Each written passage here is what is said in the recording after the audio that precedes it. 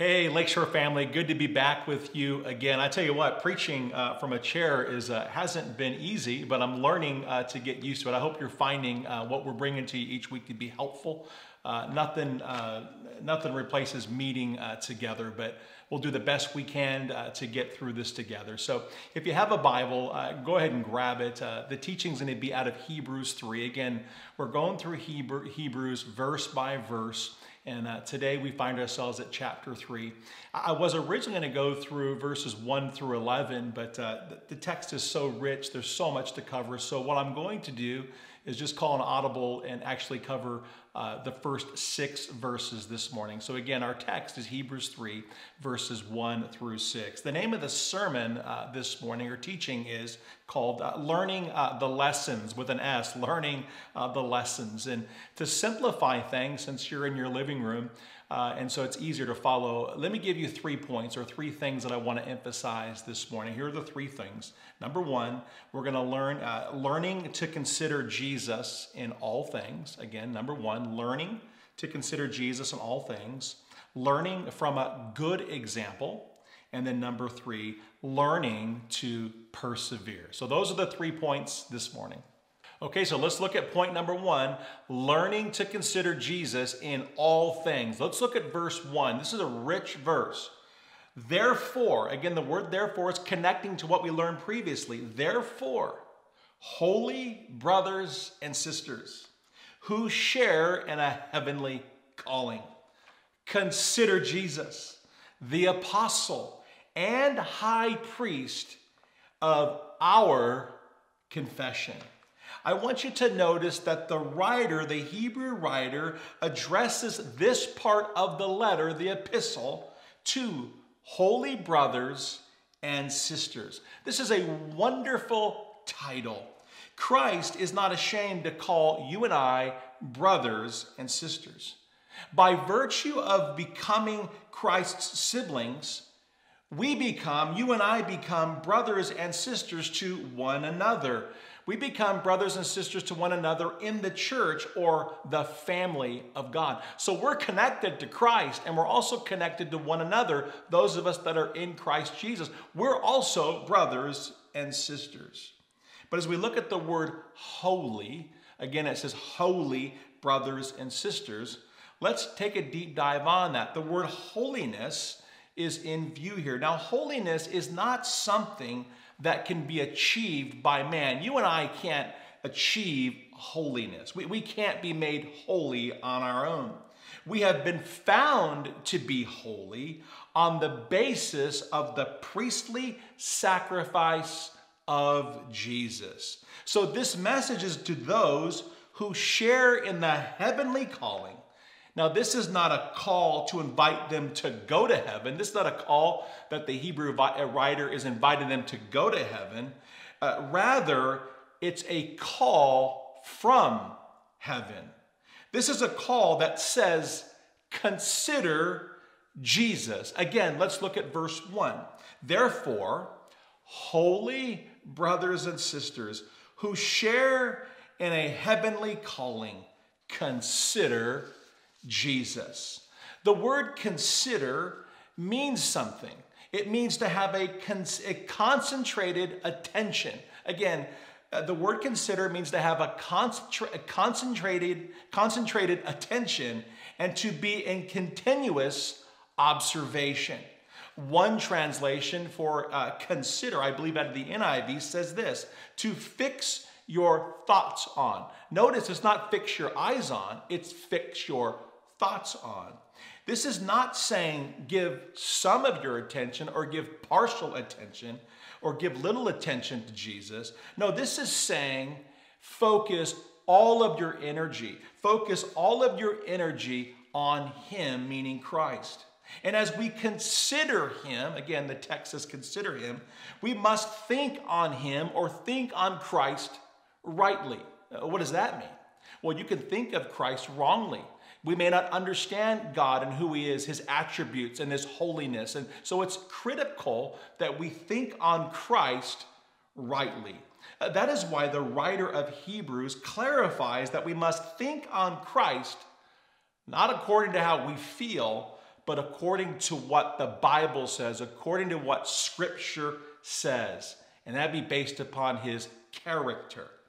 Again, verse 1, consider Jesus, the apostle and high priest of our confession. When we see the word apostle here, it means the sent one, the sent one. And who was Jesus sent by? He was sent ultimately by the Father. So apostle means the sent one. What about this word high priest of our confession? This is meaning that Jesus Christ is Lord, that Jesus is fully God and he is fully man. This speaks of the dual nature of Christ. Now, this is a super important doctrine in the church. We must get that right. The dual, again, it's the dual nature of Christ on display in this text. So point number 2, learning from a good example. It's obviously better to learn from a good example than a bad example. So we're going to take a look at a good example. One of the patterns in the book of Hebrews, you may have noticed it, is Jesus is greater than, or Jesus is better than, and then we kind of fill in the blank. That's been one of the patterns so far. We saw in previous chapters as it was described that Jesus is better than or greater than the angels. He was better than the priests. And now the pattern's going to continue in chapter 3 as the author takes on a giant, a massive figure in the history of God's people, a giant in the faith, and his name is Moses. I want to read to you verses 2 through 5, and notice that it speaks of Moses a lot. Let's read it. He was faithful to the one who appointed him, just as Moses was in all God's household. For Jesus is considered worthy of more glory than Moses, just as the builder has more honor than the house. Verse 4, now every house is built by someone, but the one who built everything is God. Moses was faithful as a servant in all of God's household as a testimony to what would be said in the future. That's Hebrews 3, 2 through 5. Notice that the verses here are actually not dealing with Moses' faults. That's not what the text says. We're not talking about all of the things that Moses did that was wrong. Quite the opposite here. Rather, what's happening is Moses in the text here is being recognized for being faithful. Now, you and I know that Moses was less than perfect, but the scripture teaches us, it's giving us, it's letting us know that Moses is faithful, and he certainly was. Moses, as it says in verse 5, it says, Moses was faithful as a servant in all of God's household. Again, Moses is being held up as an example for us to follow. We can learn from him. But why would the Hebrew writer use Moses as a good example and at the same time really drill down on something and bring clarity to us about Moses? And we see that in verse 3 as it says, for Jesus is considered worthy of more glory than Moses. Now, this is not a slight against Moses. It's just making a fact, right? It's that Jesus is greater than Moses. Moses was faithful, but Jesus is far superior. He is supreme. He is better than. Because Moses was a hero to the people, this needed to be explained to them. Remember the audience. These are Jews. These are people that be new to the faith. And Moses is this hero. As a matter of fact, many would say that he was the greatest of all Hebrews and indeed the greatest man in their history. Remember, Moses, the history of Moses is significant, and the things that Moses did are all over God's word. He was the man who spoke to God in that burning bush. Remember that in Genesis 3? He was the man who would actually end up leading the children of Israel out of bondage to Egypt in Exodus 17.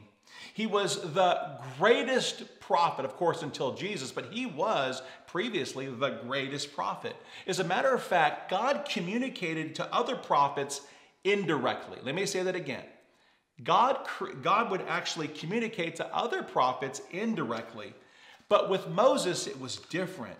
He communicated directly to Moses, as God himself would explain to us in Numbers 12, 6 through 8. I'm going to read that to you as I want to prove that point that God went directly to Moses. Check this out.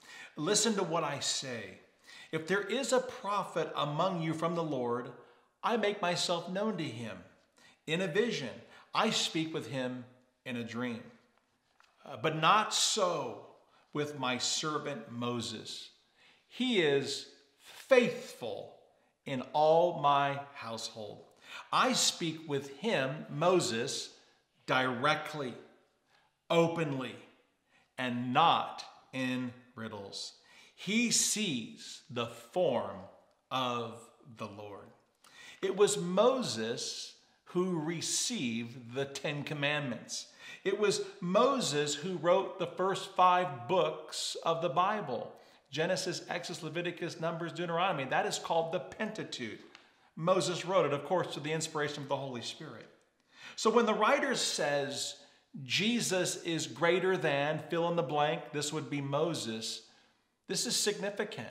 This is a head tilt. Now, maybe to you and I, it's not a head tilt. We know that Jesus is greater than Moses. But during this time in history, it's saying something. It's saying something very weighty. It's significant that Jesus is greater than everything, including Moses. Brothers and sisters, Moses was a good example. Moses was a good example, and Moses is a faithful brother. He certainly did things that would make him worthy to be considered faithful by God. Scripture teaches us that. But Moses was just a man. Christ, in comparison or contrasting Moses with Jesus, Christ is the God-man. Moses is just a man. Christ is the God-man. Moses was a sinner who was judged for his sin. The sinless Christ is judged for the sins of the people. That's a big distinction, by the way. Moses would be the one who would lead the children of Israel out of bondage, out of Egypt. But he failed to lead them into the promised land. That's important and a big distinction because Christ leads his people out of bondage. Let me say that again. Jesus Christ, if you are in Jesus Christ this morning, if you've repented of your sins and placed your faith in him, check this out. Christ leads his people out of bondage to sin and takes them all the way to the promised land because the perfect man completed a perfect work on the cross.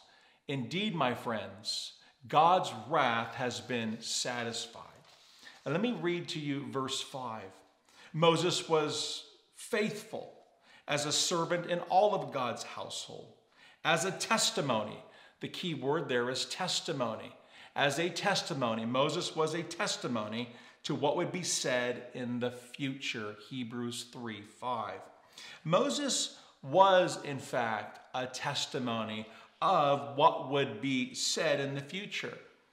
This verse is significant because it means that Moses was a shadowing of what was going to be true of Jesus Christ.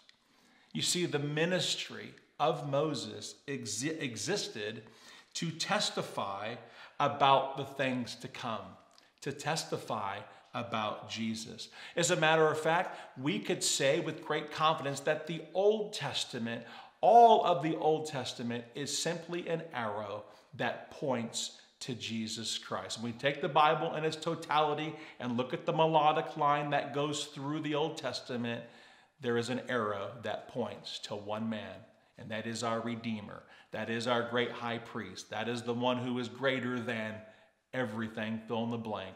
Jesus Christ is what this is pointing to.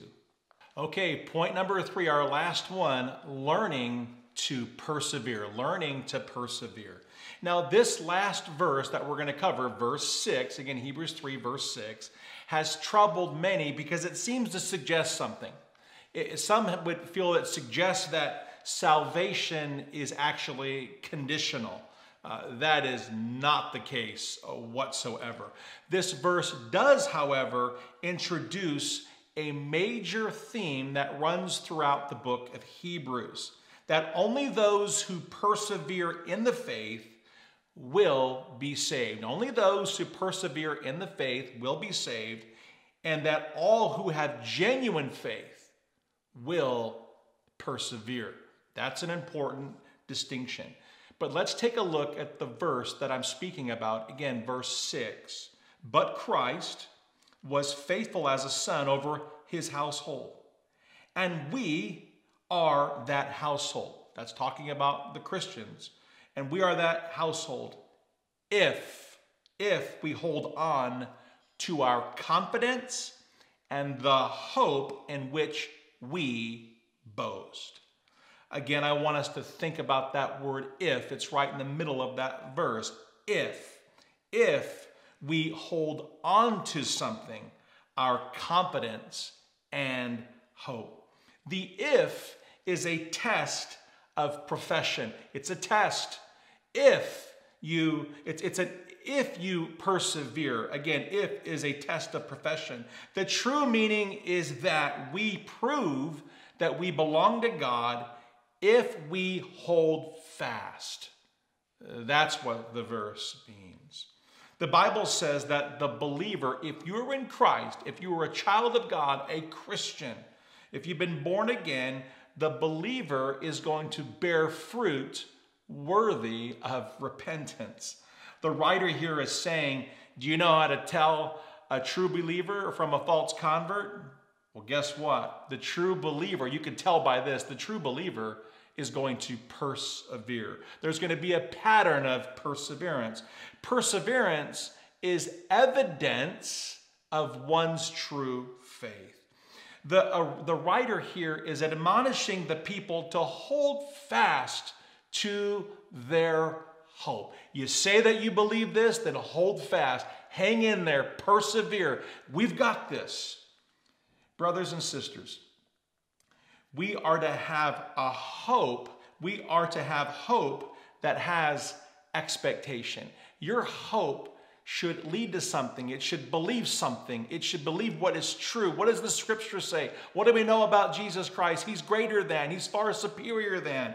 We are to have hope that has expectation, that we expect everything that he says to come true, that he will look after us, that we'll spend eternity with him, that that's all going to be worth this. He has made a way when there was no way for those that repent and place their faith in him. We are to have hope that has confidence. We have a hope that's confident, and we have a hope that expects. We stand on God's word. We are secure in his promises. However, here's some bad news. Those that lose confidence in Christ, those who lose confidence in Christ and his promises and return to sinful living, those that go back into the world, they prove something. They prove they were really never born again. As a matter of fact, 1 John 2:19, I'll paraphrase it, but they went out from us because they really did not even belong to us. You know, sometimes we get faked out. We'll see people come into the fold and they leave. And we say, what happened to so-and-so? And there's just no evidence of their salvation. I'm not talking about someone that walks away for a short season. I'm talking about a pattern of being unrepentant. The Bible says they went out from us because they really weren't even born again.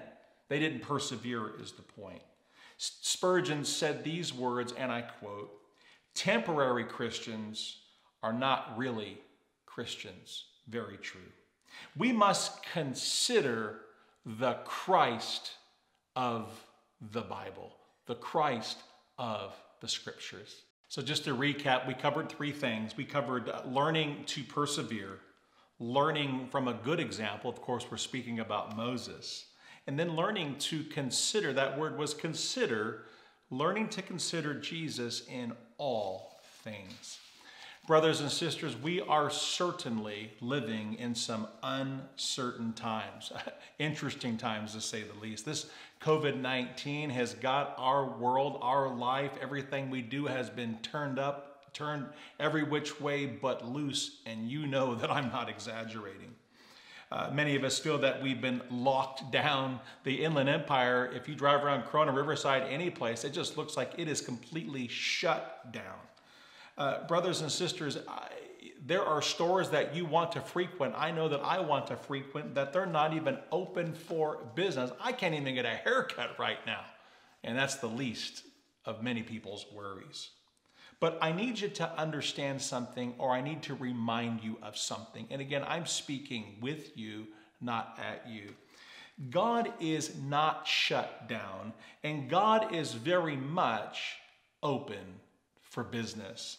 That's important for me to share with you because some of you need to do business with this Father in heaven. You need to handle some business with our Lord in heaven.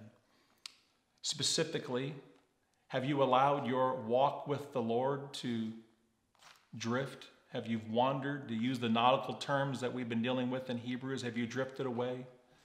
Is it time to come back? Do you need to do business with our Father? Have you begun to lose confidence? I know many of you are thinking, man, what am I going to do? I mean, this world is changing drastically. Are you beginning to lose confidence, or have you lost confidence? Dear one, I want to encourage you to hold on.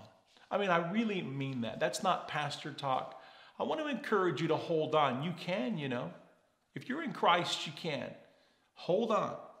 Hold on. Get a tight grip on something. Get a tight grip on the one who will never let you go. You know, brothers and sisters, be encouraged by this, that if you're in Christ, he has never lost one yet. As a matter of fact, I want to give you the word of God. John 10:28, it says this, I give them eternal life. This is Jesus. I give them eternal life, and they will never perish. No one will snatch them out of my hands. Brothers and sisters, if you're in Christ, Christ ain't going to lose you, but lean in. Have hope that the God who saved you is a God that's powerful enough to keep you. Have faith in that. Today, I would ask you to ask God to help you to persevere in whatever area that you need help persevering in. You might know that as I shared it with you. Maybe I'll give you some help. Persevere in the uncertainty that we're all experiencing. Maybe you need some help there. You've got a job that you've lost. Melinda Carpenter, persevere, girl. We got you. The church is going to wrap our arms around you, but maybe this week's the day that some of you might get your pink slips. I don't know, but persevere. But you know, some of you are thinking about your finances. Some of you are unable to connect with your family. You got kids, maybe they're in another state and you can't get to them and you miss them. You long for them. Maybe right now you know that you need to persevere because you're prone to wander. Your mind is prone to wander. Your feet are wandering right now. Ask God to help you to persevere. Brothers and sisters, when you cry out to God and you ask him to help you, he's going to help you. Remember what the Word of God says, when you knock on the door and ask God to help you, he's not going to give you a snake. He's not going to give you what you don't need. He's going to give you exactly what you need. But cry out to him. Put it on the table. Tell him you need help persevering. These are some tough times right now. But Jesus is for you. He's not against you. He's for you, and he wants to help you. Put your trust in the one who's worthy of our trust, the one that's greater than Jesus Christ. You know, as I was thinking about what I taught on today, I was thinking about those who don't persevere. I was thinking about those who went out from us because they were never of us. I'm speaking about the person that's not a Christian. I want to speak directly to those who, maybe there was a time long ago where maybe you're at a crusade and you heard the gospel, maybe you came forward. Maybe it was at a church service where you came forward, or maybe you're even baptized, but you know that there's something wrong. That you've never truly, really given your life to Christ. You've never surrendered to him. Is that you? Maybe you got caught up in the emotion and your intentions were good, but you went forward but there was no life change. I want to be clear with you. The Bible says that when you're truly saved, the Lord will give you a new heart. Now, metaphorically, a new heart with new desires. That you will begin to love the things that God loves and begin to hate the things that God hates. There's a pattern of holiness. It's not perfect, but there's a pattern that you're going in the right direction. You're going to the cross, if you will. You're dying to self, again, not perfectly. Have you ever truly trusted Jesus Christ as your Lord and Savior? Are you bearing fruit? If you're not, I would just warn you that you're probably not a Christian. I want to say you're not, but only God knows. But if you're not bearing fruit, if there's no pattern of holiness, you're not likely to be a Christian. Today, I will ask you, I will implore you, I will beg you. Today, cry out to God. Repent of your sins. Turn from that old lifestyle and place your faith in Jesus Christ. He will, in fact, give you a new heart with new desires. It's not going to be perfect, but he's going to help you. He's going to help you to persevere. He is the hope that I've been speaking about this morning. John 3:16 says these words, "For God so loved the world that he gave his only begotten Son, that whoever believes upon that Son shall not perish but have everlasting life." Brothers and sisters, cry out to God. Stand on that verse, John 3:16. That is the gospel in miniature. Repent and believe the gospel. You won't regret it. He is who he says that he is.